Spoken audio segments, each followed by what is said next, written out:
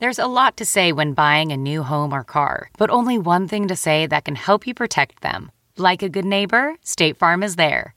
And just like that, a State Farm agent will be there to help you choose the coverage you need, no matter where you are in life. When you need coverage options, your State Farm agent is there to help, on the phone or in person. Like a good neighbor, State Farm is there. Hey, I'm Ryan Reynolds. Recently, I asked Mint Mobile's legal team if big wireless companies are allowed to raise prices due to inflation. They said yes. And then when I asked if raising prices technically violates those onerous two-year contracts, they said, "What the f*** are you talking about, you insane Hollywood ass?" So to recap, we're cutting the price of Mint Unlimited from $30 a month to just $15 a month. Give it a try at mintmobile.com/switch. $45 up front for 3 months plus taxes and fees. Promo rate for new customers for limited time. Unlimited more than 40 gigabytes per month. Slows full terms at mintmobile.com. Hey, welcome to the Nerdist Podcast. Okay, quick announcements. If you head over to youtube.com/Nerdist, the Nerdist channel on YouTube, you will see we are sneak previewing just a snippet of our new show, The Realm of LARP, a live-action role-playing reality series, which celebrates the concept of LARP. So go over there now. Super fun show. youtube.com/Nerdist. Hey guys, you know it's a couple weeks away, San Diego Comic-Con, and the Nerdist Podcast live at the Balboa Theater. If you go to nerdist.com/calendar, you can get tickets for that. Also, Course of the Force, July 7th through July 11th, our lightsaber relay run all the way down the California coast. We're going to be having sort of events and parties every night, and then on the 11th, the Dan Band is going to be playing in San Diego at the Balboa Theater as well. So go to courseoftheforce.com for info on that. This episode of the Nerdist Podcast is brought to you by Carbonite Online Backup, because you're probably really excited to have all your files disappear if your computer crashes. If you get a nice blue screen, if you're PC based, or if your Mac just eats itself, just folds in half and eats itself, you really need to make sure that all your files are backed up, because you want to murder someone, and you shouldn't murder people. So go to Carbonite.com. You'll have all your files backed up whenever you need them from any computer, and then a computer disaster is really just a hardware failure, and you're not going to lose all your files. Your better backup plan for home and your business is Carbonite. Plans start at just $59 a year. Start your free trial today at Carbonite.com. Use the offer code NERDIST. You're going to get 2 bonus months with your purchase. That is Carbonite.com. Use the offer code NERDIST. This episode is Jorge Garcia, who you may know as Hurley from Lost, and who I now know as an awesomely cool guy. Matt Myra met him at E3, and it turns out he listens to the fucking podcast. Like, he may actually have been listening to this episode anyway, even if you weren't on it. So it's always fun to meet people. You're like, hey, I like your work. And they're like, hey, I know your work. And that freaks me out. I don't know why, but it always, in a good way, it freaks me out. So we were super excited to have him on, and just a really terrific guy. So here it is, Nerdist Podcast episode number 220 with Jorge Garcia. Now entering Nerdist.com.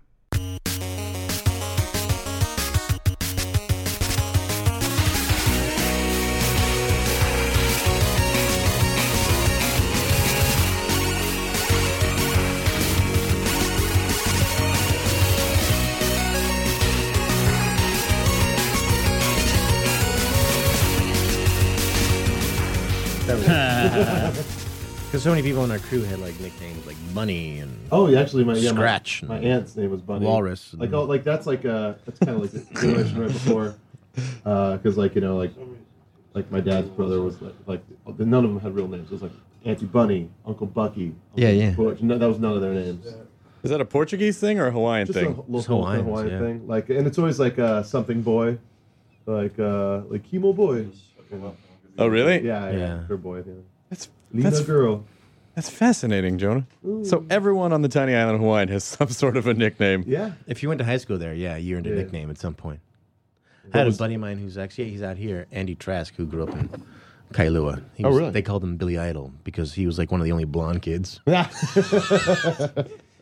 had like blonde spiky hair. And so we're recording that right now. His name. That's all right. What was your nickname, Jonah? It was Breadmouth. It was what? It was a joke that I made that like people made me commit to.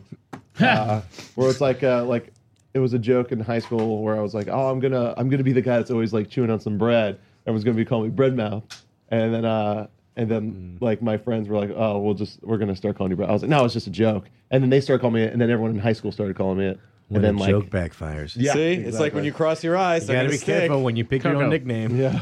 Jorge Garcia is here with Matt and Breadmouth. We're bringing it back. It's fine. And then it became my tag name.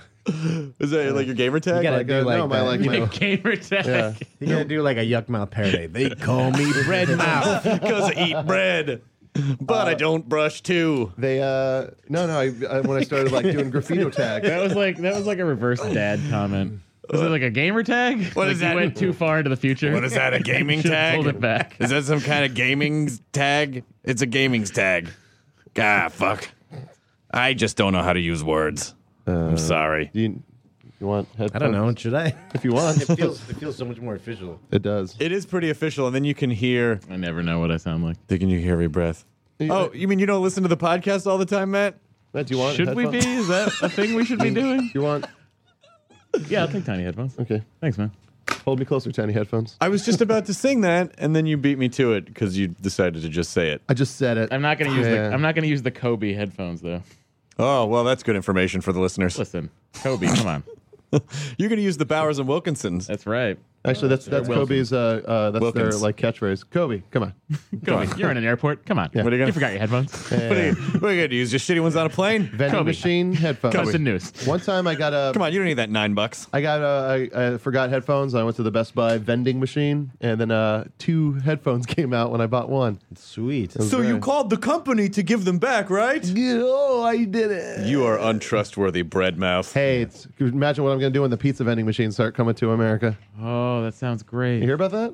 I saw something on it. I didn't Pizza click vending on it. machines coming to the States. Thanks, Japan. Yep. Jorge Garcia, thank you so much for coming We're on the just show. thanking Thanks. Japan for pizza. You know, when I was in Madrid, they had a gold vending machine. I saw one of those. Yeah, it's pretty ridiculous looking. It's like, oh yeah, I want a little bar gold. it's like and you look at the locations. It's like there's like the one in Madrid. There's like a couple in Germany, and like everywhere else, it's like Saudi Arabia and like Emirates. I'll be right back. I just need to go get some bouillon. Does anyone want bouillon cubes? Anyone want gold bouillon? Well, I'm Shaking it. Trying to put your hand up it for more gold. Well, now they just reported on Attack of the Show, and then Argentina, they discovered there was a crossover between fans of beer and fans of rugby. So they have these vending machines. Attack of the Show broke this news? Never. So they made these vending machines that in order to dispense the beer, you have to body slam it. Wow. And there's like a meter on it that tells you how hard you slam Oh, it. that's awesome. Wouldn't the shaking of it though make the beer all fizzy and then explode when you open it? I would think Do you there think would they be care? I would think there would be more vending machine related deaths than whether or not the beer's going to be fizzy. It'd be like in Breaking Bad, it'll just fall on top of them. Exactly. Yeah, it's just another way to expand the rugby crushing depth. We need more crushing. It's enough that they knocked the fence down and stampeded people. Now the beer machine is killing them. We were concerned that too many of the deaths were happening on the field, so we really wanted to Right. take it into The private sector. Oh, have you been to Argentina? I have. When I was really little, I remember buying. You know, it's like the thing I remember about. I went to Bariloche. We took the train there from Chile. My dad was from Chile. Okay. And so we took the train from Chile to Argentina.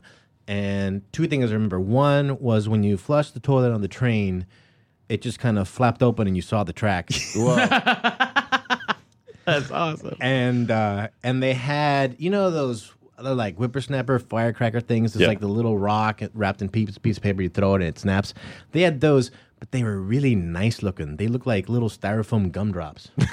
Like they were just like, it's like, wow, they really kind of They're classed so it up. far It ahead of wasn't us like that with pop kind and of- snap technology. Yeah, exactly. It was really, really awesome. And those are the 2 things you took from that trip. And that is it. Well, That landscape is beautiful. I cultural- was 11. In Argentina, And you so my drop shit on the priorities were trash. there. It's I think because Mexico is so close, I think a lot of people think, oh, South America's not that far away. But it's like 20 hours or something to get to Yeah. Argentina. Yeah, it was. It was because it was 2 legs. Like one was just to fly to Florida, and then the next was connecting there. I remember being on the plane forever. Yeah, that's a long flight, huh?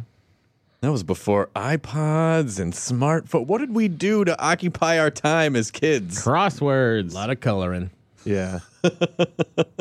I remember that those long trips we'd take my parents drove cross country all the time. And it was just, yeah, that's what it was. Stock up on coloring books and Mad Libs. Yeah. Anyone, give me an adjective. Nothing kills a room like Mad It's Libs. like, how many times can you write fart down? I need an adjective. Farting. Yeah. Did you grow up in what part of the country did you grow up? South Orange County, San Capistrano, San Clemente, down there. San Capistrano is really nice. It is. It's interesting. Every time like you drive down now, they're leveling off another side of the freeway and putting a whole nother, Best Buy or just big giant box stores are just popping up all over the place. But it was a nice place to grow up in for sure. And what's your background did you study acting or comedy or anything in school? No, I went to UCLA. I did like you did. I was there. Guys, you can be proud of it. You can speak up. Just between us. Just between me. I was there 89 to 90. The 80s, you were in college. That's so old. Hang on a sec, Matt. I have a dick for you. I'm gonna want you to suck on it. Like 89 to 93, I was there. Right, I was there 92 to 95. So sweet. But you're going back there soon. They actually asked if I'd speak at the comm studies graduation thing. That's awesome. Sunday. Yeah, it's awesome and nerve wracking at the same time for me right now. Did you take? Was comm your major? Yeah, that's the major I was in. Do you remember? Did you have a professor named Jeff Cole? I did. That's awesome. Jeff Cole was like the trench coat wearing professor that all the kids loved, and he kind of talked. Kind of spoke our language and just sort of cut through the shit. Everyone loved Jeff Cole.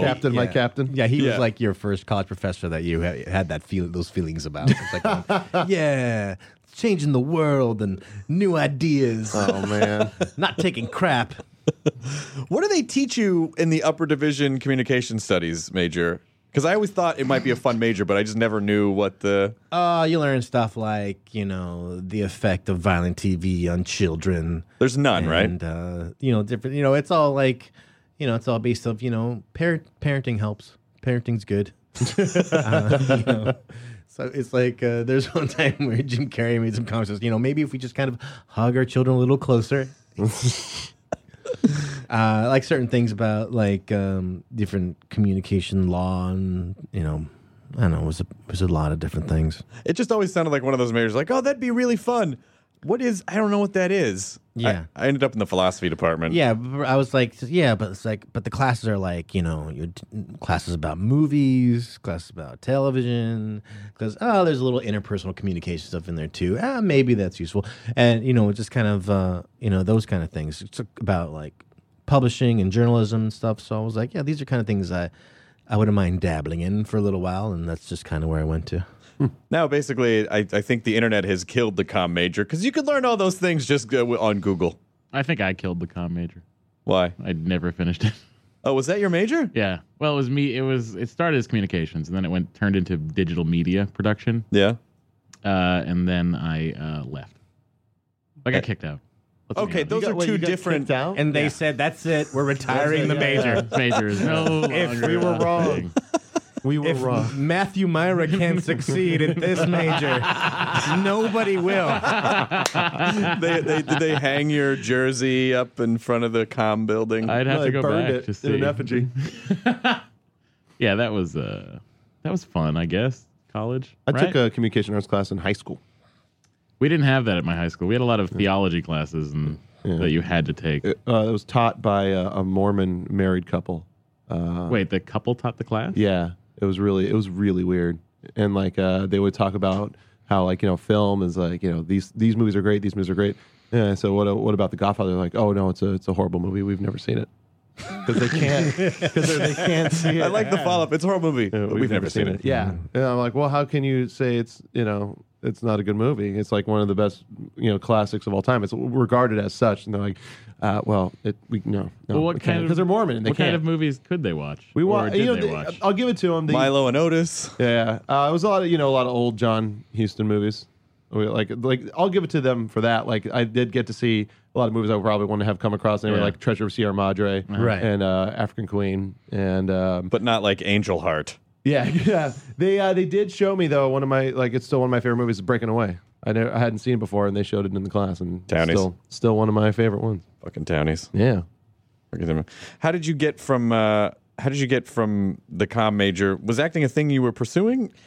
Well, I would do things in high school, and I did one play at UCLA. Kind of getting a college education was like appease my parents with the backup plan system. And then after I graduated, I went to I got a job at Borders in Westwood. Yes. Just so I wouldn't move back home because I thought it was really easy to get comfortable if you did that. And now this Borders, what did they sell? They were a bookstore, and cafe. Okay, I know that word.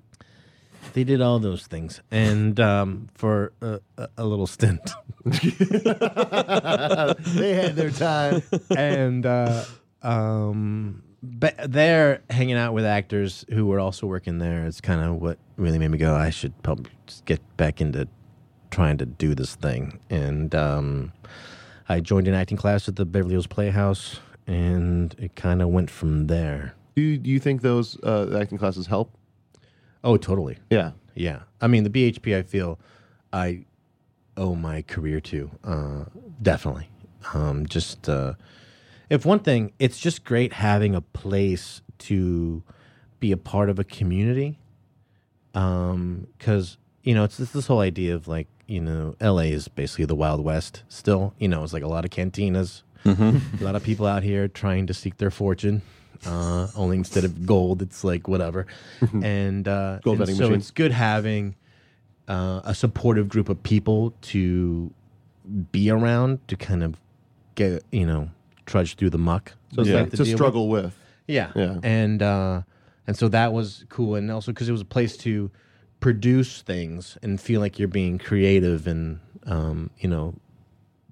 putting stuff up when the real world out there isn't, paying you to do that stuff yet. Yeah. It's hard. I always feel bad for people who are actors because for stand-ups, we could, essentially get up and do our thing every night if we wanted to, and it's very easy for us, and it doesn't rely on a production or really other people. Right. And so, for actors, you're like, oh, I just want to act. I just want to do this. And it's very difficult to just go do that. Yeah. First of all, you need at least one other guy. And then, you need, people have to be there to see it. And there's definitely a lot more, production that you have to deal with as opposed to being able to show up to do stand-up comedy because you don't even necessarily need a mic to, go up and entertain people that way. No, well, even at Borders used to have a comedy show actually, I think the first couple of shows you get paid in gift certificates. Yeah, you would get paid in gift certificates. Yeah. And I'm not even sure if there was a mic. It might have been a shitty one, but I think for the first show I did there wasn't really a mic. It was just standing in the corner in that round part, and just kind of shouting jokes at people as they were sifting through. Yeah, I did that. I even got earned a couple gift certificates doing stand up there. It was great because I was still on the clock, so it was kind of like getting paid double. That's pretty sweet. That period of time. What was your? So you were almost did stand up, or you just did it to fuck around? I dabbled in it. I did a few, when Pedersen's had their open mic, I'd go over there and do stuff, or wait all day outside the Laugh Factory to do 3 minutes. I did a little bit, but I didn't feel that I had the discipline to. Well, I saw people go up and do the same 6 minutes every time they went up on stage to keep honing and working that same bit of material. And I was kept inviting my same friends to all these bringer shows, so I always wanted to do something different every time. And so I didn't feel like I had, the discipline to really kind of, craft the joke. Yeah. Well, the stand-up gene, I think, is pretty specific. If you have it, then you'll just keep doing it no matter what. Then you almost don't have a choice. And if you don't, then it's this is fucking tedious and largely unrewarding for many years. But at least with acting, you could, I don't know. I mean, your stand-up is a long path, but with acting, it can be like winning the lottery, like just like that. Oh, last week I was washing dishes. This week on a show. Yeah, it was like I remember, like I quit Borders on April Fool's Day, which was pretty awesome. No, I'm really leaving. Yeah. He got paid for another 2 weeks after that. When I booked my first pilot, and it was just, and then it turns out I quit a little early because they were still hadn't found their lead for this pilot I was in. So then all of a sudden I was like going, oh man, my money's running out real fast. And and we better start shooting this thing, or else, I need to start getting some of the job again. But what was the pilot? Oh, it was called. Originally, it was called Old School, but then there was this movie called Old School, so they changed it to The Originals. And then there was a band from Up at Brighton that was called The Originals, so we changed our name to The New Originals. And then they just can't. And it was for UPN back when UPN still existed. I did a show on UPN. I remember the up and coming network. No as one I used else to call does. It. No, the United Paramount Network. Mm-hmm. It had Judah Friedlander was in it. Oh, Judah's great. That's awesome. Dan Marine was in it. John Krasinski was in it. Wow. Natasha Lyonne was in it. I mean, it was It's stacked show. UPN was an interesting network because they launched this, like they said, we really want to be a network. So they launched this 5-night-a-week primetime programming lineup, and within 6 months had pretty much abandoned all of it. Yeah. Like they didn't, they were like, okay, that didn't work. You're like, yeah, because it takes time to get people to know that you have a channel. They kept Voyager on for 7 years. They kept Voyager on for a while. Malcolm and Eddie was like their big comedy hit. Oh yeah, I remember Malcolm. Remember Malcolm and Eddie? How that was on forever. It was Malcolm Jamal Warner. It was Malcolm Jamal Warner and Eddie Griffin. Yeah. Oh, wow. Remember Shasta? The Shasta McNasty? Shasta Oh, McNasty. Shasta McNasty. Shasta. Who was the guy? Shasta. Was it Michael Rappaport? Shasta Cola. Shasta. Oh, a Shasta. Who was it? Wasn't Michael Rappaport, wasn't? No, wasn't it Busey's kid? Yeah, it was Busey's. Oh, okay, Jake Busey. Busey's Kid. It's a charity for it's a weird, Gary Busey. It's a weird sequel to Bebe's Kids. No, Busey's kids. Any kid who's come near. We don't die, we multiply.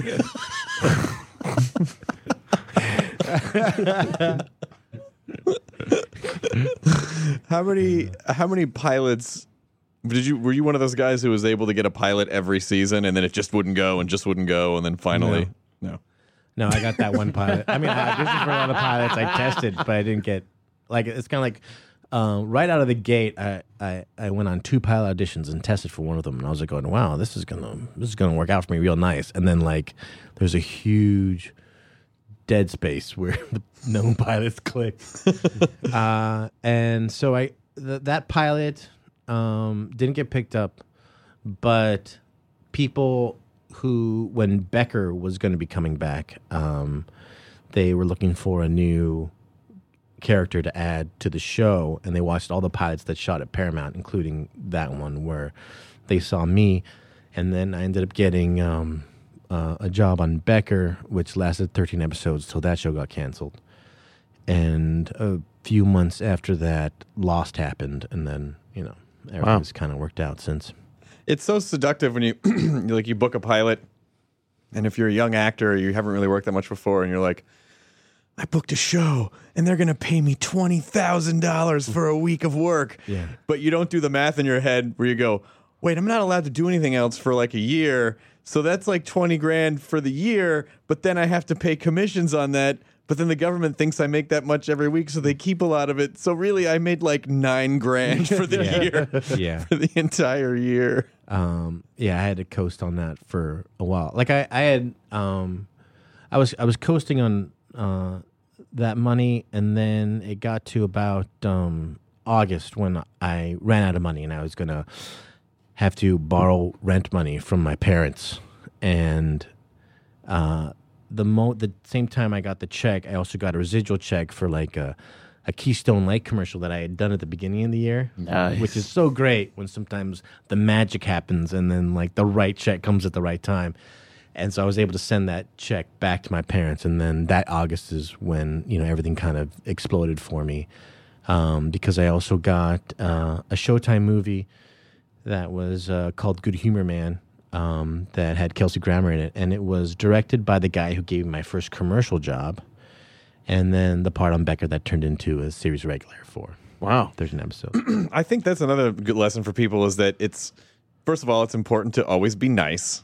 Yeah. And be fun and easy to work with because everyone goes off and works on other stuff immediately. And I feel like a lot of jobs that you end up getting in this business have pretty much very little to do with, oh, I just got this cold audition. It's like, oh, I worked with this guy and then he called me in for this. And it really is, you're kind of building relationships every time you work. Yeah, I think, my bigger jobs have been jobs that I've gotten from other jobs. Like JJ called me in for Lost basically because he saw my Curb Your Enthusiasm. And that Curb Your Enthusiasm, I actually went in for the audition the day I was taping that pilot because the two casting directors kind of like talk to each other a lot and would like share actors and information. And there's nothing cooler than like going to an audition when they have to rush you in because you got to go do another job. Yeah. It's kind of like when you have an audition on the day you get a paycheck. It's like you just kind of go in with a whole new air of confidence. And then other times it's just figuring out how to harness and fake that confidence for the times you don't have another job to go to. Right. What's your specific are you super off book guy in the audition, or do you like work off the page, or do you make your character decisions? Do you improvise more? I definitely always hold the paper.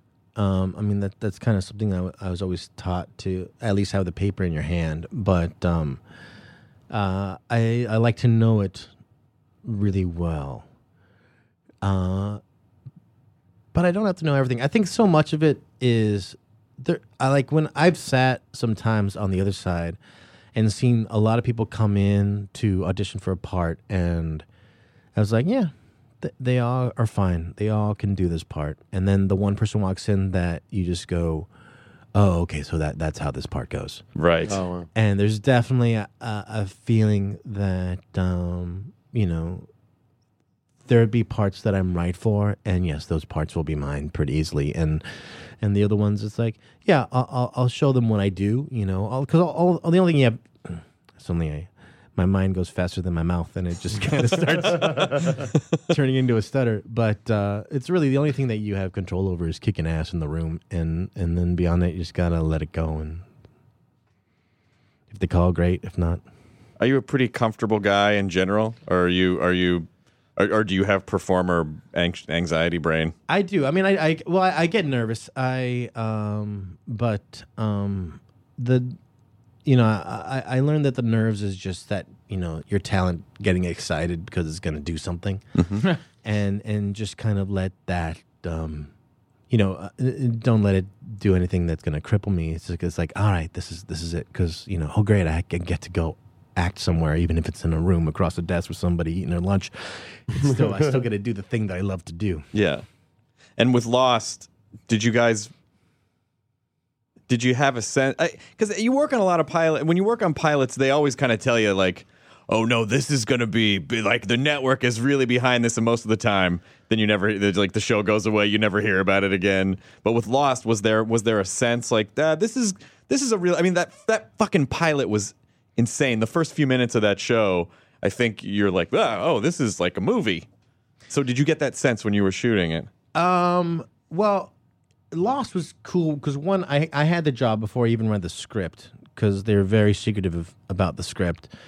And when I went in, they didn't even have sides for me to read. So they says, here's some sides for a character called Sawyer. It's not necessarily what you're going out for, but they just kind of want to see what, you do as an actor.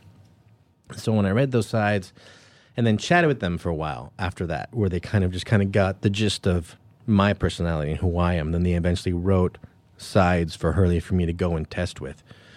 But working on it, really, I just kind of figured, if anything, I get a trip to Hawaii out of this. So it'll be kind of a fun little, little trip. And when you really saw that we were a show to be excited about was when we were at Upfronts. And they bring everybody into this big room, like all the talent from the ABC shows were all in this one big room watching the upfront presentation via like closed circuit or satellite TV. and so we were just sitting around hanging out with my friends who I just did this pilot with. And we're just, drinking and chatting. And we're like pointing and looking. Oh, look, over there's Jim Belushi. Oh, look. look, Rick Schroeder. And we're just kind of like sitting around going like this. And they see the new shows coming through and the clips get run. And then they ran our clip and we had a really great trailer that the room kind of went, wow. Oh, kind of thing. And I was like going, well, we might be, this kind of makes us a little bit of the belle of the ball. What's great about the first upfronts is nobody knows who you are. So you get to go around and kind of meet actors and play the role of the people who are there to take pictures with you and all that kind of stuff as well. Because you don't really have people lining up at your booth because nobody knows who you are. And then the year after that, then we had a pretty big line. So it was kind of cool to see that you made an impact. Wow. Was it exactly what you thought it would be? Whatever sort of mythology you had built up in your head over the years of someday I'm going to get on a show and it's going to be successful and it's going to be great. And then did it feel that way, or did you sense that was happening, or what did you learn? It's nothing that you can really learn and prepare for. There's this kind of I felt my recognizability go up exponentially. Oh, yeah. It was there's a time when if I pulled my hair back in a ponytail, I could still be invisible. And then suddenly, even that wasn't going to do anything, going to, Kaneohe Mall and stuff like that. The Windward Mall. Yeah. And it was just kind of discovering that and kind of discovering going, oh, there's certain things I go, oh, I didn't think I was going to be videotaped when I went to the beach. How do you... But I guess that's part of it now. Okay. What were you going to say, how long did it take you to be okay, this is it, and I guess I'll deal with this? And do you hate it? I say I hate it. It's sure hard not to be flattered when all you do is show up and you make someone's day. Tell me about it. But it's also hard. Yeah, tell Matt about it. He doesn't to have a fight with your girlfriend at Disneyland. There's certain things going, oh. Yeah, I mean, it's you should stop taking your girl. I'll take a picture. You should stop taking your girlfriend to Disneyland and have fights with her, though. It's a weird place. Staging fights. I'm really mad at you. No, can we go down? Can we drive down really quick? You have to save all the screams for Space Mountain, so it just blends in. Why do you always do this to me whenever we're in public? That was yeah. Yeah, it's when you're on TV, it probably gets harder to just shake people in public because then the cameras go up. I've always been kind of a homebody. It does give me an excuse to be now. I don't think people really understand, is it, in what would really just be a sliver of your life. You're having a bad day, you're having a fight with your girlfriend, and someone comes up and they're like, will you sign my face? And you're just I just need a second. And then sign my face or whatever. And that's not the main part of the story, Matt. And then they go away and they're like, wow, man, that guy was a jerk. But you may have been crushed inside because of something else that happened. Well, it's I recently had a moment where I saw I was a disappointment to someone who met me. Oh, Jesus. Oh, no. I had a moment with somebody who came up to me, and I was in line at a valet line. And they were like, oh, hey, yeah, I just saw you do that thing in there. And I was like, oh, thanks, cool. And I'm a shy person. It takes a big effort for me to put myself out there and be like, hi, how are you? What's your name? And do all that kind of stuff. I mean, that's getting into acting is part of why, because I'm shy, and it kind of gives you a place to let that stuff out. Mm-hmm. And so, I was probably, I don't know, a little short with I didn't really have anything I felt to kind of further the conversation, and I just kind of had this. We hit this moment, and it was and she was like, "Okay, well, it was nice to meet you," and she turned to walk away, and you could see in the way she looked at me from the side of from the side of her eyes, I was going, oh man, another unsatisfied customer. She's gonna go talk about me. You should have just committed, and as she walked away, just go and stay out. Someone thinks I'm a jerk now. And there's nothing you could. It's just your brain froze in that moment because when you don't have any, because she has information about you, but you have no information about her, so you don't know what to ask. Right. So it's not. So sometimes I fall back on how's that thing you're doing? As a joke, and it just kind of like warms up, and they'll go, "Oh, that thing's great," and then everything's comfortable. Then everything's all right. Anytime someone hears me say, "How's that thing you're doing?" they're gonna be like, you totally stole that." I just ran into Chris Hardwick, and he said the same thing. I don't have a thing, okay? And the thing's going great. Thank you very much. When we've talked to other Lost folks before on here, Damon Lindelof had been saying that because people say, "Well, you have the whole thing planned out, the whole series planned out." And he's like, well, we have some things planned out, but you have to understand that as you go along, a show is made up of human beings, and sometimes they change or they change their minds. Like Mr. Echo was going to have this entire storyline, then decided he didn't want to be in Hawaii anymore, so we had to change that storyline. And then, someone from the audience is like, well, really tough living in Hawaii for all that time. And they're like, well, yeah, if you're isolated from your home and you're living on an island, how did you take the experience? Hawaii? Yeah. Oh, I love Hawaii. I miss Hawaii every day. Hawaii is like where I think I'm going to end up.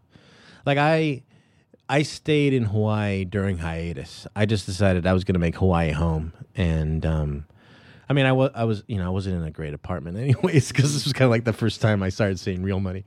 But yeah, so Hawaii, I was like going, all right, I'm just going to live here and make this, where I live for these next, however long the thing took me. And it was a good 6 years. It's a great place. It sounds like kind of crazy, but it's like a special place that there's no other, feeling like it.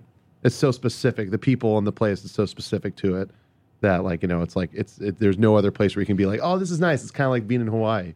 Accepted unless you're in Hawaii.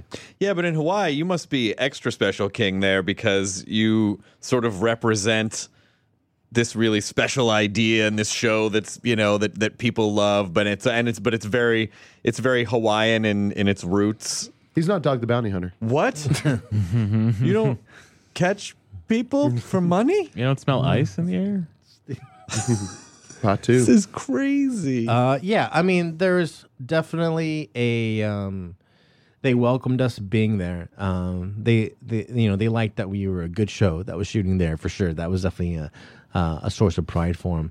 And the other cool thing about being in Hawaii to do Lost was you got to forget the level that the show was at, in the sense that this became just a show that me and my friends do out in the jungle. And sometimes we'll get together once a week and we'll watch what we did. Yeah. And you didn't have to think about like how big the show was until you then would go and do like a panel like Comic-Con, going, wow, I can't even see the back of that room. Yeah. I was like, I guess this is a bigger deal than I realized, I thought it was, I guess it was on the final, maybe the final episode. I guess it was the final episode when all you guys did Kimmel. Yeah. And it was the actor who played Saeed who very proudly said, I've never watched the show. And there was this weird kind of gasp from the audience like...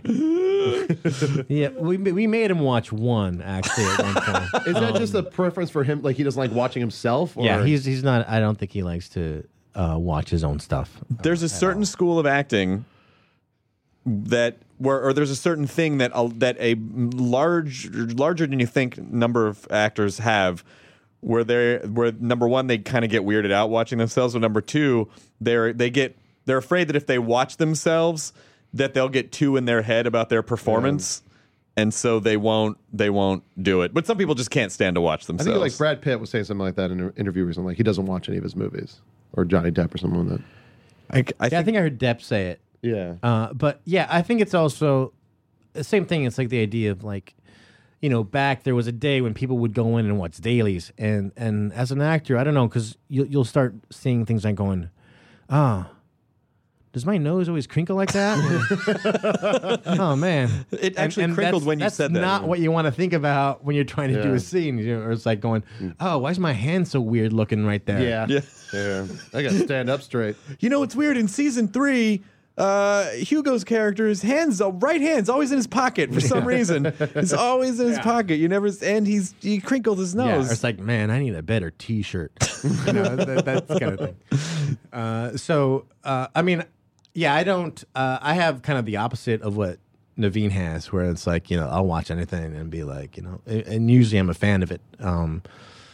I didn't go to that Jimmy Kimmel night that when they had asked, but it was kind of like, this was like, for me, it was like, man, this is the end of a huge, significant portion of my life. So I just kind of was like, I think I'm just going to watch it at home with my friends instead. And I just kind of watched their thing on TV when it came on. Do you feel like you appreciated it at the time, or did you have to get the hindsight of like, oh, that really was like one of the best experiences of my life?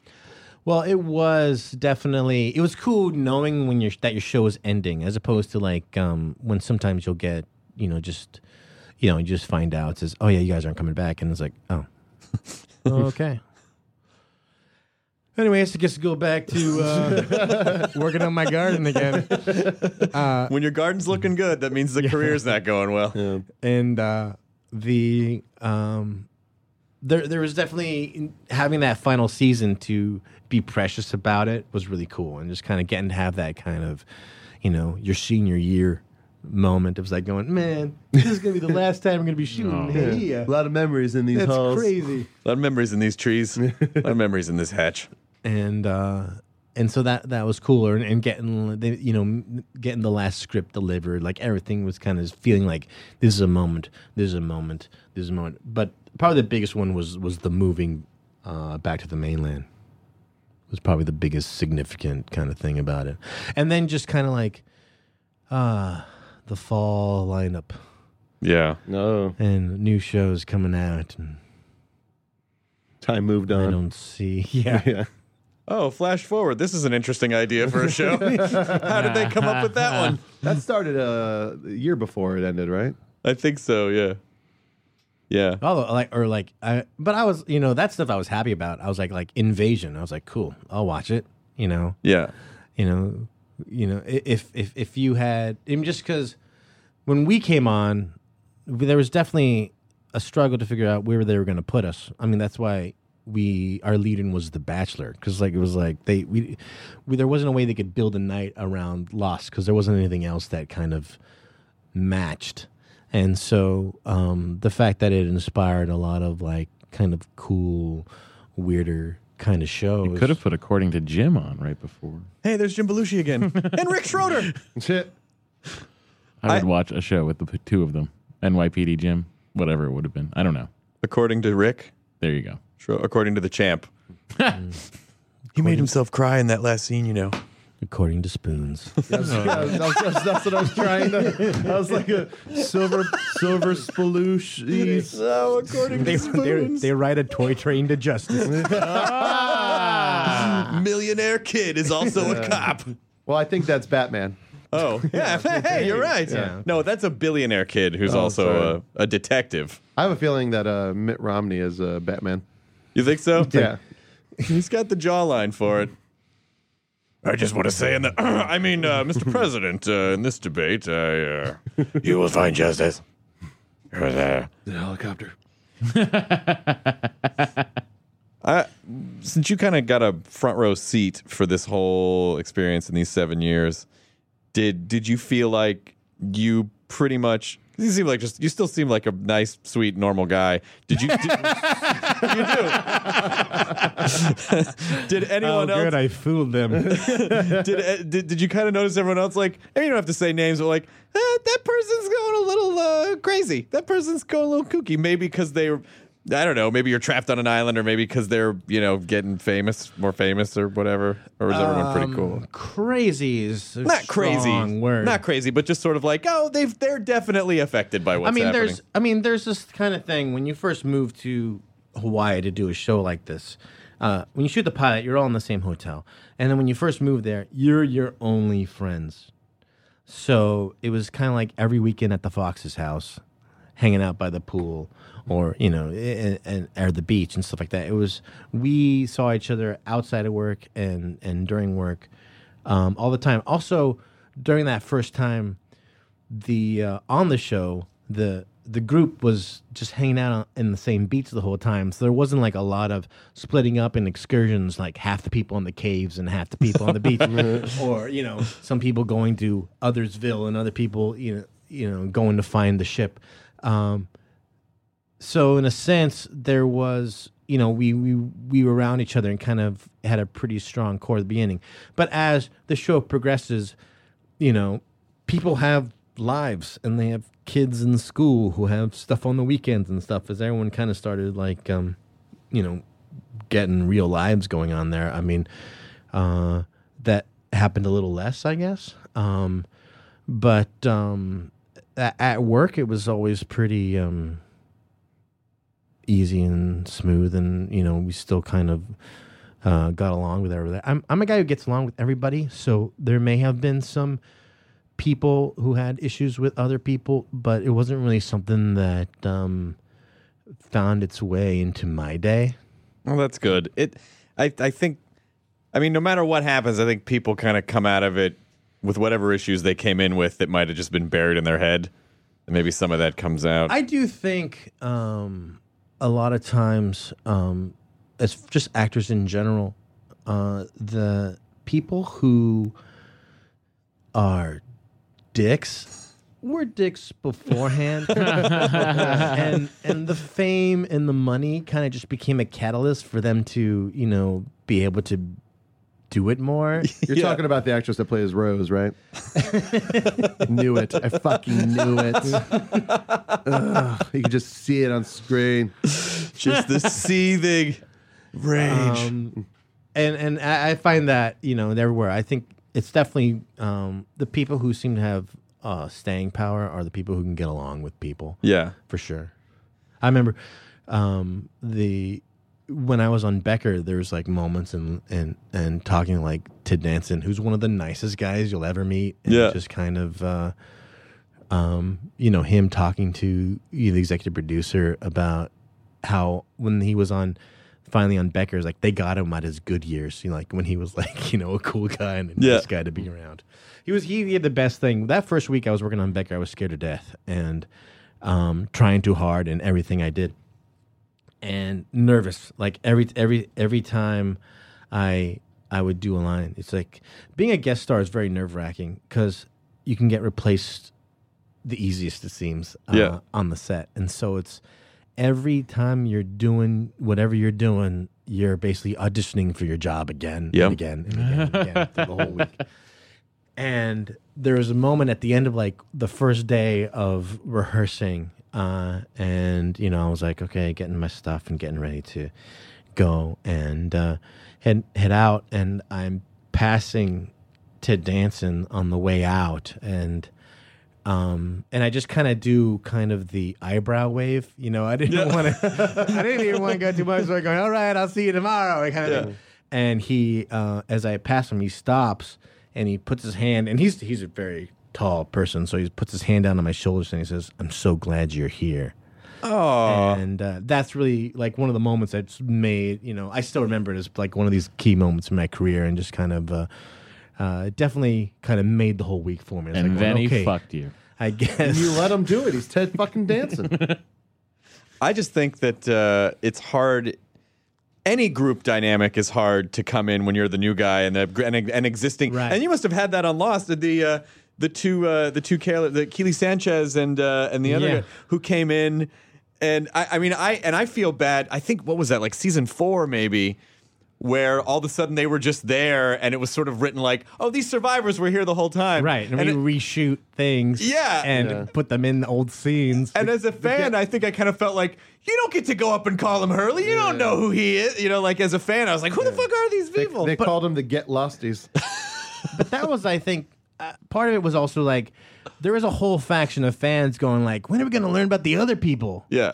Who were also in that group, because it's like we would always joke when we're sitting around the fire and doing our scenes, like going over there, that fire, those people got their own show. And it's a comedy. And they talk about stuff happening. There was a nod to that once where it was I forget who it was, but like the guy was like It's like, you guys are always going off and having your own Roebuck. adventure. Yeah, It's Danny Roebuck. Yeah. Like it's just like Dr. Arts when he's having that scene with me. That was a hard scene to sit to like not laugh during.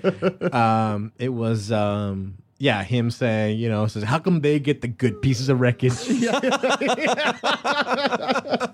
Because there's all those scenes, there's all those, especially like those flashback scenes where it's just like shit's falling from the sky and you see all these people scattering. You're like, who the fuck is that? Where did that guy ever go? Right. Yeah. Right, and then and it's great because you had a lot of the same people the whole time. And every now and then there'll be someone new and be like, "Oh, wait a minute." But I think that's one of the things that I came to love about the show was that you never knew anyone there could potentially become a rabbit hole that you would that ultimately like, oh, you really. Well, there was a period of time. There's that hypochondriac in like season 1, like right about the same episode with the golf. There's the guy who kept going up to Jack. He was a guy who wore glasses. He did like 2 episodes. Yeah.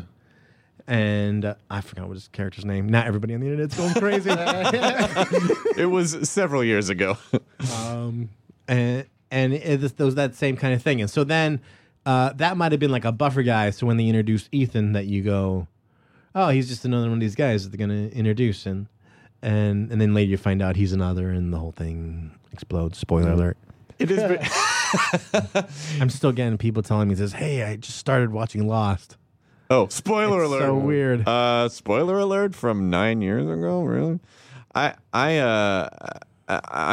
Were you happy with the, or did you feel pretty comfortable about the? Because I feel like every season sort of had a theme. Yeah. Like one season was felt to me was all about this weird corporate conspiracy and the Hanzo Corporation, and then you'd go online and see all these weird like alternate reality kind of gaming videos, like, oh, I found a clue and a commercial, and then another fake in search of, and then another year was about all about science, and then another year was all about spirituality. I mean, were you sort of happy with the path the show took and the way it wrapped up?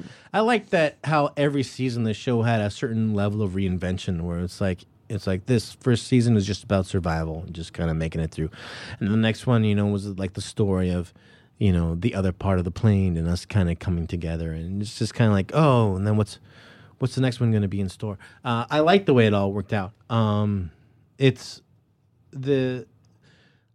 lot of people still kind of sore about the ending. Kind of interesting to still come out, and they always like they're always leading the witness. They're always like saying like, so what do you think about how it ended? Yeah. And I'm like, well, I don't know. I ended up at the island at the end. That's pretty good. Yeah. I think it went pretty nicely. Your storyline was probably the most satisfying end, I think, to the out of all the characters. I just think that a series like that where they built up and Damon's been on the podcast a few times, and I love that guy, and I think so many of the things that they were setting up in the series, it was just impossible to wrap up every single thing that had been set up in previous seasons, because the show was so dense and complex. Yeah, and you have no idea what are the things that people are going to latch onto in that show. Like, I don't think they had any idea that the numbers were going to take on such a life of their own afterward. Right. So then it started becoming a thing. All right, let's put it on the soccer jerseys. It just started to become a thing. Where else can we put these numbers? It kind of just becomes like a wink you want to do with your audience, but then they put so much value into it that's like going, oh, now there's not going to be any way we're going to be able to pay this off with any satisfaction, because it's way too significant now to be anything. In fact, I was just last weekend at this fundraising event, and a woman kept coming up to me and was telling me about the ending of Lost, and being like, saying, this is like, but they never explained the numbers. This is, no, they did. The numbers represented, the numbers in this cave that represented people, and that was kind of this whole, like, yeah, but then they never explained, well, they kind of did, if you were watching, you would see, like, the food drops. Well, they kind of did this little addendum piece, and I think that stuff like that happens all the time. If it, like, in Temple of Doom, they went to Club Obi-Wan, like, oh, that's a fun reference for people who will get it and who are really paying attention. But if anyone, so in a weird sort of way with the numbers, it sort of feels like, wow, the audience kind of starts writing the story at that point because they start expecting it to be a thing, and then Right, and they start seeing things in places, and it's in the idea of like, let's put a Dharma symbol on that shark. Yeah. I mean, that comes from Brian Burke sitting in there going like, oh man, how the hell do I make this shark look real? And they go, let's throw a Dharma symbol on it. Then you'll forget about, oh, that's a fake looking shark. They're just being like, holy cow, did you see that shark? I think I approach it. I mean, I approach a lot on that show as sort of like a comedy writer in the sense like, hey, it'd be really funny just to have a polar bear on the island and then never explain it. And then all of a sudden people are like, you better fucking explain that polar bear. You're like, oh shit, I have to explain that? Yeah. I just thought it'd be cool. I just thought this thing would be cool. Why do we have to, it's funny. I think people are divided on what they want explained and what they don't want explained. And I think, Damon, they tried to use, he sort of used the Force. I'm like, do you have to know exactly what every, people, some people got up in arms when they explained the midichlorians, and it's like, well, half of the people would have been like, what? I really want to know what that is. But the other half are like, no, I want it to be mystical. Yeah, or like that Men in Black origin story. And that was a big dividing kind of episode as well. And it's like, okay. And they're like, yeah, but what happened before then? Yeah. Who built that other statue, or all those other things. Well, that's why Will Smith goes back in time. Yeah. No. That's Men in Black 3. Right. Yeah, he's talking about Titus the Welliver. origin of. But that's coming up a lot right now, especially with everyone going crazy for Prometheus. Right. It's like. But who are those? Who are the architects? And why did they? And where did they? And I'm like, well, it's just kind of neat. They're there, isn't it? Yeah. Everyone wants everything. They want it tied together, but then they don't want too many answers. Damon just can't get a break. Yeah. I just feel bad. Get off the guy's dick already. Everyone keeps on bringing the Lost up. It's like the same thing. I was like, no, but it's fun. I had a blast watching Prometheus. You fucking write Star Trek or Lost or Prometheus. Yeah. And then fucking come back to me. I think he does a great job, and I think it's fun, and there are certain pieces that I don't know. I don't think that everything necessarily has to be explained, but I did really, I do remember getting super interested in the show when it was all about science and physics and Faraday and Faraday's mother and magnetic points and that sort of shit. It definitely became a show that that would make you go to Wikipedia, or like you see like a book show up on the show. You're going, ooh, and it would definitely kind of create a more fulfilling experience of watching the show if you wanted it. Yeah. That you could go after it and do the extracurricular stuff. Yeah. Well, that's the thing. Is I think one of the biggest feats for that show was that for a show that was that popular and mainstream, it was very, you really had to pay attention to follow it. And most really big shows, you don't really have to pay attention to that. Like, people as a whole don't love having to pay too close of attention to stuff that they're watching. Yeah. And we were definitely going to show that people watched more than once. And that show is really the whole reason that I found out that podcasting existed too, just because there was a whole bunch of stuff that was about the show that was out there on the internet. And it kind of made it, what I liked about podcasts on the show that I would listen to was it became a way to get what the forums are saying in a nice little audible sound capsule that I can listen to on the drive time to work. And I can be like, they're onto us. They're onto us with all the tarps. We got too many tarps. We got to talk about some shipment of tarps that was on that plane when it crashed. Did you have that kind of relationship with the writers where you would sort of come in and go, hey, I think this is happening, or can I suggest this? Or did they pretty much? Well, it was kind of, because we shot in Hawaii and it was written in Burbank. So it was kind of like the communication that I had with the writers was more based on what I did with what they gave me. And sometimes they'd be like going, oh, that was really great. We're going to write a lot more tragedy for you now, and stuff like that. But I would talk to like Jack Bender, who was in Oahu, and basically gave the show the look that it had.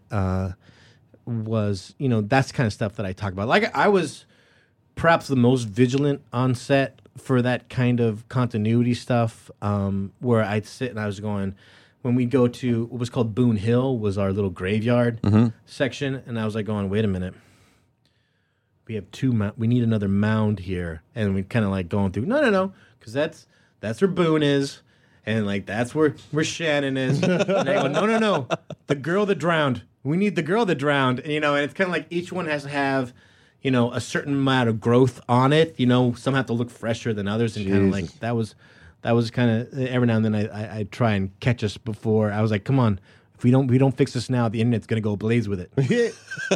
You guys, come on! They talk about everything. They know every grain of sand. Yeah, I feel. Do you like time travel as the sort of foundation of a plot line? Do you enjoy that, or do you just feel like, oh, it's so messy because the continuity's so hard? But I like the complication of time travel. Like, I kind of got into it because of the show, but since then, and having like kind of looked at like, this book on like Introduction to Time, and just how time is such this weird, ethereal concept that you can just play with forever. It really, became something that was kind of fun to do. That's one of my favorite scenes to ever do, was the whole thing between Hurley and Miles talking about time travel and who can die and who can't die. Yeah. Yeah. Do you like the idea that there are like fixed points in time, or do you think like, oh, it's all, if you went back you could change anything and it's not really going to matter? I like that whole idea of like, but if you change something, then it branches into a different timeline. Right. Alternate 1985. The alternate 1985, where he flips up the chalkboard. He's like, we went back here, and then this. But then there's so many. But when you start creating alternate timelines, it's like, oh, well, was that always supposed to happen? Or if you went back before that alternate timeline was created, could you stop the alternate timeline? But then would that create an alternate timeline? I feel like if you think about it too much, you're not. I feel like we're not supposed to think about it too much. That's what's crazy about watching the movie Time Crimes, is that like you're like, is he doing this stuff because Chrono Criminus? Yes, Chrono Criminus. Fucking great. Have you seen Time Crimes? No. It's a Spanish time travel movie. Gross. But it's not super sci-fi time travel. It's just a function of the plot, and it's fucking great. Yeah, it gets to a point where you're like, it's like, it almost too brain melty. Same with Primer. Yeah. Primer, I thought it was way too brain melty for me. Did you see Primer? No. That was another. It was like an indie film, and their time machine was basically like a tarp, where a guy kind of goes into this tarp in a storage unit and then comes out and he's gone back in time, and But you have to have it turned on for a certain amount of time. The movie makes sense, and halfway through you start going, what's going on? In any review that I read about that movie, I was like, I have to have someone explain this to me. They would always get to about Act 3 and then go, and then I don't really know how this worked here. Yeah, all of a sudden you're just like, it gets like exciting, but you don't know why, and it's just confusing.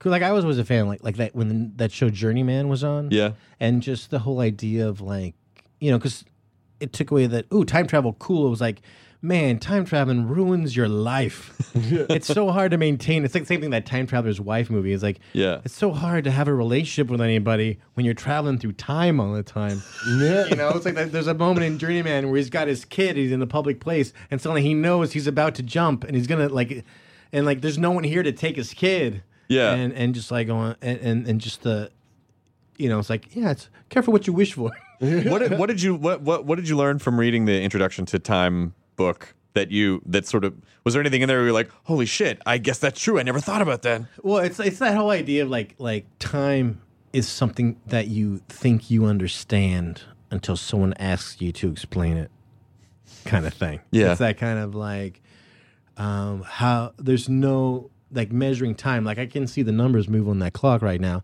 but those numbers are just relative to some other thing. It doesn't necessarily mean anything. Those are just numbers moving, and we just kind of all agreed that we're going to measure time with stuff like these numbers that move. Yeah, and that's the kind of stuff that just kind of sit there, and it's one of these kind of books that you just kind of like. It's done with like pictures and I like it. And I know that series. Word bubbles. It's real. I know that all those, series. Yeah, all those. Like I also have like the relativity one, I think, and it's just kind of like it's good. It's like read this cartoon and then put the book down and walk away for a little while. Because it's like the same thing when you can kind of read like those like Dr. Quanta's book of facts thing. It's like going, ooh, that's a heady little bit. Put it down. Or like that what the bleep do we know? You should only watch it in like 15-minute increments and then walk away. And your nose starts and bleeding. just let that little bit work on that little bit, because the next one's just going to overcomplicate things. You'll be like, oh, now I got to back it up again.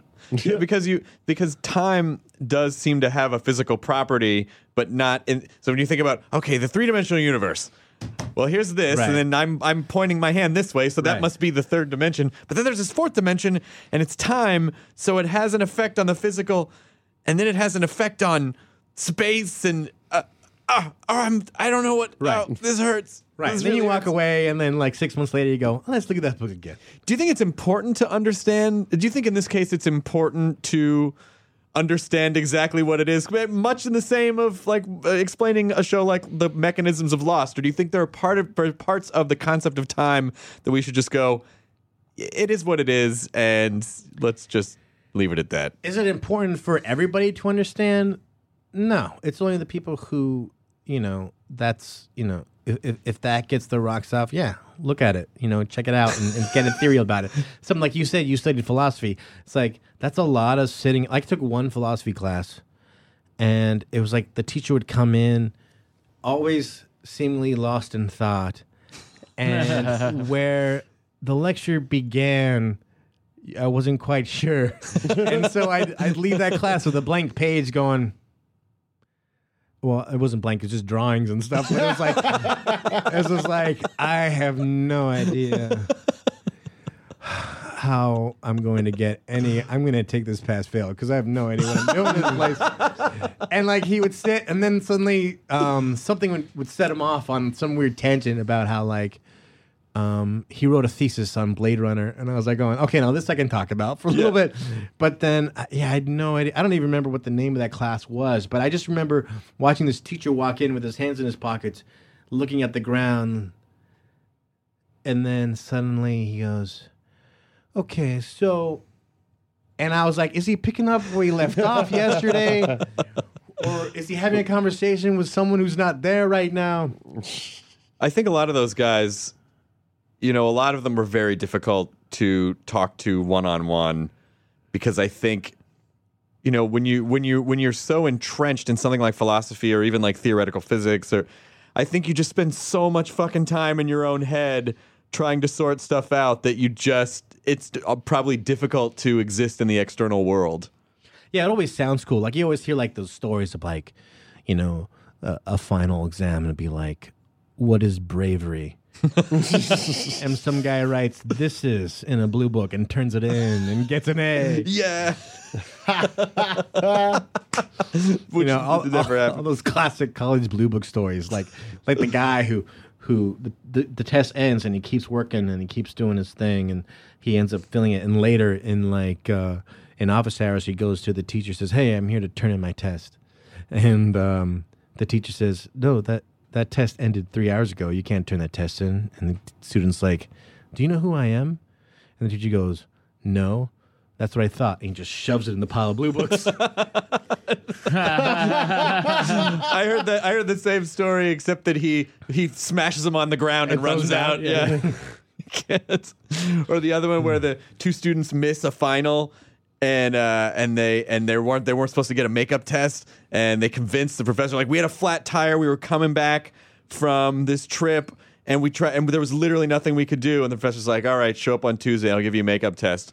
And there's three, the first question of the test, and they answer it, and the second question of the test, and then the third question of the test, which makes up 90% of their grade. It says, the question is, which tire? The old Blue Book urban legends. That's the Game of Thrones. That both of you tell me your name. Tell me his name. So you like? I think a philosophy of Blade Runner would be a rad class. I would be probably. That was not my class though. I even forgot what class I was called. Do you like a lot of you seem to like a lot of sci-fi stuff, and Matt Myra met you at E3. Yeah. Yeah. Did you just go just to hang out and play games, or did someone? It seemed like they forced him to be there. It was forced me. No, I mean it was like this this little charity thing for the Red Rush games. So I was like, yeah, okay. And then they said, that someone was going to come from G4 to maybe do like a bumper recording, and they said his name was Matt, and I was going, "Ooh, could it be?" Could it be? Have you watched G4? I did. I mean, I haven't watched it much. He has DirecTV in a while. Oh, he has DirecTV, yeah. Yeah. I mean, I would watch a lot and just kind of. I haven't really played much video games in a while either. So, being up to date on that stuff hasn't really been. We played Forza Racing on this giant, 150-inch screen, and just decided to find straightaways and drive at each other from opposite ends of the track. We wanted to see how many head-on collisions we could do. Whoever had the least paint on won. That was the goal. Oh, that's awesome. That's awesome. Yeah, it was fun. So what else is there anything you want to promote or talk about, or? I really don't have anything to plug. We just wanted you to come on. We just wanted you to come on because that's kind of part of the thing. Was like, do I go? I really don't have anything. You don't have to plug anything. I just want to give people the opportunity if there's anything you want people to know about. I just did an episode of Californication. Did David Duchovny fuck you? Did not. Oh. But what's the point then? But it was cool because Maggie Grace was also in the scene. Oh yeah, too. Of course. And so her and Evan Handler was kind of like a little reunion. It was kind of cool because Evan came out to do Lost do that episode, Dave, and so kind of get to go back and kind of be on his show. It kind of made it kind of a nice little full circle moment. Almost like, and then you run into other actors, and then you guys touch for a second. And you're like, I remember. We were on an island. There was that time. There was that time we were all together. I just remembered I saw you sing with Weezer at the was it the Blue Album show or the Pinkerton show? I think it was the Blue Album show. It was at Universal. Yeah, I mean, did you do both? I think I did both. Yeah, I was there for both nights. Yeah. That was exciting. That was really crazy. That was. I mean, first of all. That was a rough summer. That was the summer that Lost ended. I moved away from Hawaii. My dog passed away, and then 2 months later, my dad passed away. Oh, Jesus. But then out of that, the day my dad passed away, I found that I was going to be the cover of the Weezer album. So I was like going, wow, suddenly this ray of sunshine has shone down on me. Because he sent me a mock-up of that picture. So great. It's just him. The face. And then I introduced them and sang with them at this. They did this Axe Live event at a hotel up on a motel up on the Dunes Inn. Oh yeah, I remember. I was driving by that. The Dunes Inn, and as I was driving in, they had this giant banner of my head of the album cover on the side of the wall there, and then. Going up there and just kind of sitting there, and I'm on stage and singing with Weezer, and I'm looking over to my left, and I'm saying, all right, there's Weezer, and I'm singing with them, and this is my real life. Yeah. It was really kind of a cool moment. And then to go up and then sing the song with them at... what is it called now? The Universal Amphitheater? Gibson. Right. Yeah. So I and singing, and they kept the banner up behind me, so I'm singing in front of my giant head at that place was pretty cool. Yeah, it was definitely one of those kind of things that I was like going, I could not have imagined this as this is something I'd get to do in my career. You seemed overwhelmed and very happy when you were on stage. It's fun. I mean, it was really fun. That that kind of that summer of love with Weezer thing. Yeah. Well, but also as an actor, I think acting is a very kind of isolating profession. It's like you said, you guys are out. You're just on you're in the jungle working with a handful of other people, or you're doing scenes and it's just you in a room with a camera. And then the polar opposite of that is hey, fucking rock stars, where they just connect with 12,000 people at once, and you feel the. And it was cool. There's a lot of musicians that was great because Lost was a great show to watch on DVD. that a lot of people who were in bands were coming out to me because we were the kind of show that you could take on a tour bus and kind of watch in big chunks of time. Yeah. And so it was kind of like having like Seal come up to you and ask if he could get a picture with you. It was kind of, you know, Whoa. like, wow, you're Seal. I interviewed him once in the 90s, and he was fucking cool. I Really fixed cool. his computer a number of times, and he was not cool. Really? Yeah. Very weirdly demanding of things that weren't really possible. You know, it's funny. You really start to see what people are like if they're just hanging out. Like, oh, that guy's really cool. But if something needs wrong. to, if something's wrong, Yeah. We had the Seal would somehow had the number to the Genius Room. Like he had like a fucking bat phone. oh yeah, he's Seal. I mean, Yeah. what do you?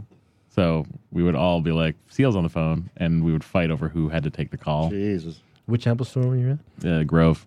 Oh. Yeah. You had to. So someone actually got Seal on the phone. Yeah. Yeah. So and then we'd have to talk him through. So whatever you the guys hell have a he was trying to room do. back there? Yeah, there's a room That's back there. just for you guys? Genius Room. Yep. What Where goes we on? Fix things. Like, not that's- a lot. Is it a That's not clean a- room? It's not a clean room. I mean, there's That's a big not elitist at all. anti-static room. There's like a velvet rope in front of it. Do you have a special genius badge that gets you into the genius room? No, you had a passcode to get in, Ah. and then you go in and look I was at other hoping you had the people's- thing where someone had to poke your eye out, like Demolition Man. Just hold the eye up. The retinal scan. Simon Phoenix. Yeah, but that was we would just do that and look at your iPhoto. So be watchful of that. Yeah, I heard that. We will look at it. I heard that. Do not take pictures of your dog and put them on devices. I have no dong pictures of mine or anybody else's on. I bet I could find one. Yeah, but then you put in there. Matt, That's I like- said I didn't say His how I dog would photos were find it. planted. yeah. well, My dick is on so many computers, That's you the whole guys. thing. That's the whole thing. It's him going, look, he's got dicks on it too. That looks like the same dick. dot Tumblr. That's a Oh, that Tumblr right should've there. been a fucking Tumblr. It's just like dicks you found on hard drives. I kept a lot of. I would take pictures of people's desktops when they were fucking really weird, and I have a bunch of them. I Hard was gonna dick? do a book one day. Like a coffee table book. Hard dicks Yeah. on hard drives. Yeah, hard dicks and hard drives. That's not a bad idea. In HD. Not as many vagina pictures though, right? It was just a lot of No, dogs. Not a lot. A lot of women would have a lot That's of a harder pictures. picture to take too. Yeah, It is a little bit. Sure. Well, not if you go to Gone Wild, Yeah. Yeah. the subreddit. You either have to move the computer. Get up. You hold, but with the new MacBook Airs, they're so light. You could That's just hold the, the 11-inch screen. Yeah, that was always funny. Opening up photo booth and looking at the photo booth roll. It was always like, you masturbating, your grandpa discovering the fun effects, more of you fucking. Jesus. It was always so fucking. You'd have to The superimpose. juxtaposition of it was- You'd have to superimpose like the surprised grandpa over like the fucking the Spider-Man action figure going into someone's ass, Aunt Jenny's on a roller coaster. masturbating. You're fucking. Now I know why I never do that thing where you have to leave your computer overnight. Yeah. Why were you going? It's clearly a world tour of whatever's I going was on in someone's bored. computer. Because I was bored. I was Yeah. hoping for some at least fake work reason. Like, well, we have to make sure that when we do speed Well, checks I on mean, the when computer. you when you If there's a problem in photo booth, there's Yeah. clearly If I replace- it'll affect a lot of other If I All programs. these replace- dicks are bottlenecking the processor. if I replace a display or a logic board, you Yeah. have to make sure the eyesight camera still works because that's connected to the display. Right, so making sure the eyesight Make sure camera the works connections just are- means going through their You gotta- entire roll. You gotta open it up. Did anyone do like fisheye with their balls or anything crazy like that? No, I never really saw any effects on genitals. Oh, now they have that roller coaster ride. Oh my god, I'm gonna put my dick in a roller coaster. Now we're fucking. Now we're fucking underwater. Look at all these clueless fish. Oh, I did that underwater. I did I did kind of like the little Charlie nod where I wrote something like "Thanks for watching" on my hand and took the picture Oh, that's using the photo awesome. booth to kind of like when the show ended. That's right. Oh, that's really sweet. Well, it was a delight having you here. Thank you so much for coming on. Thanks. It was fun. It was fun to kind of get to hang out with you guys because I listen to you guys a lot. Oh, you do? He does. Oh yeah, That's awesome. He pronounced my last name correctly. Today I found myself humming in my house. Vaginal dryness. That's our number one hit. Vaginal dryness. That's gonna be the clip you're gonna lift. I know it. Coming up, we got Jorge Just in there. Garcia. It was funny enough that I was going, wait a minute, did he say, hold on, click, click, click, click, click, back it up a little bit.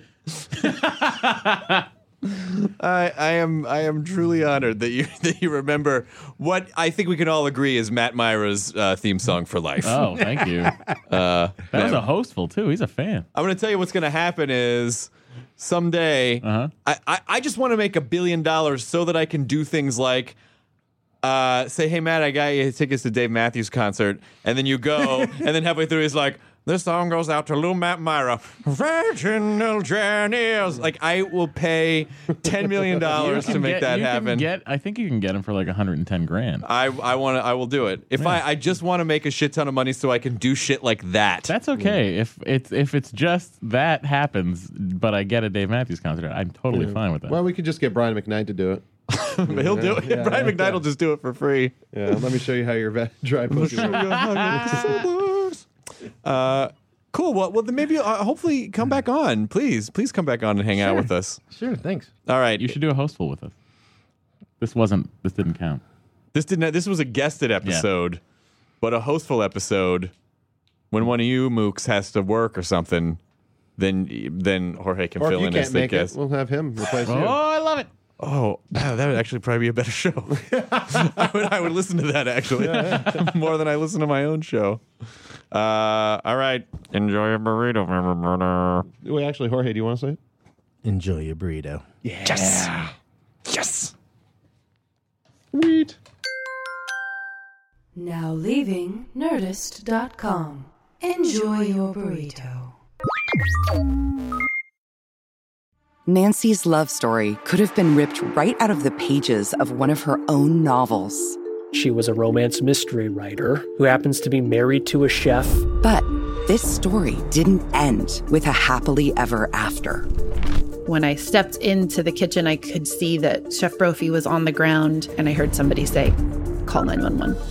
As writers, we'd written our share of murder mysteries. So when suspicion turned to Dan's wife, Nancy, we weren't that surprised. The first person they look at would be the spouse. We understand that's usually the way they do it. But we began to wonder, had Nancy gotten so wrapped up in her own novels... There are murders in all of the books. ...that she was playing them out in real life? You can listen to Happily Never After, Dan and Nancy, early and ad-free right now by joining Wondery Plus in the Wondery app or on Apple Podcasts.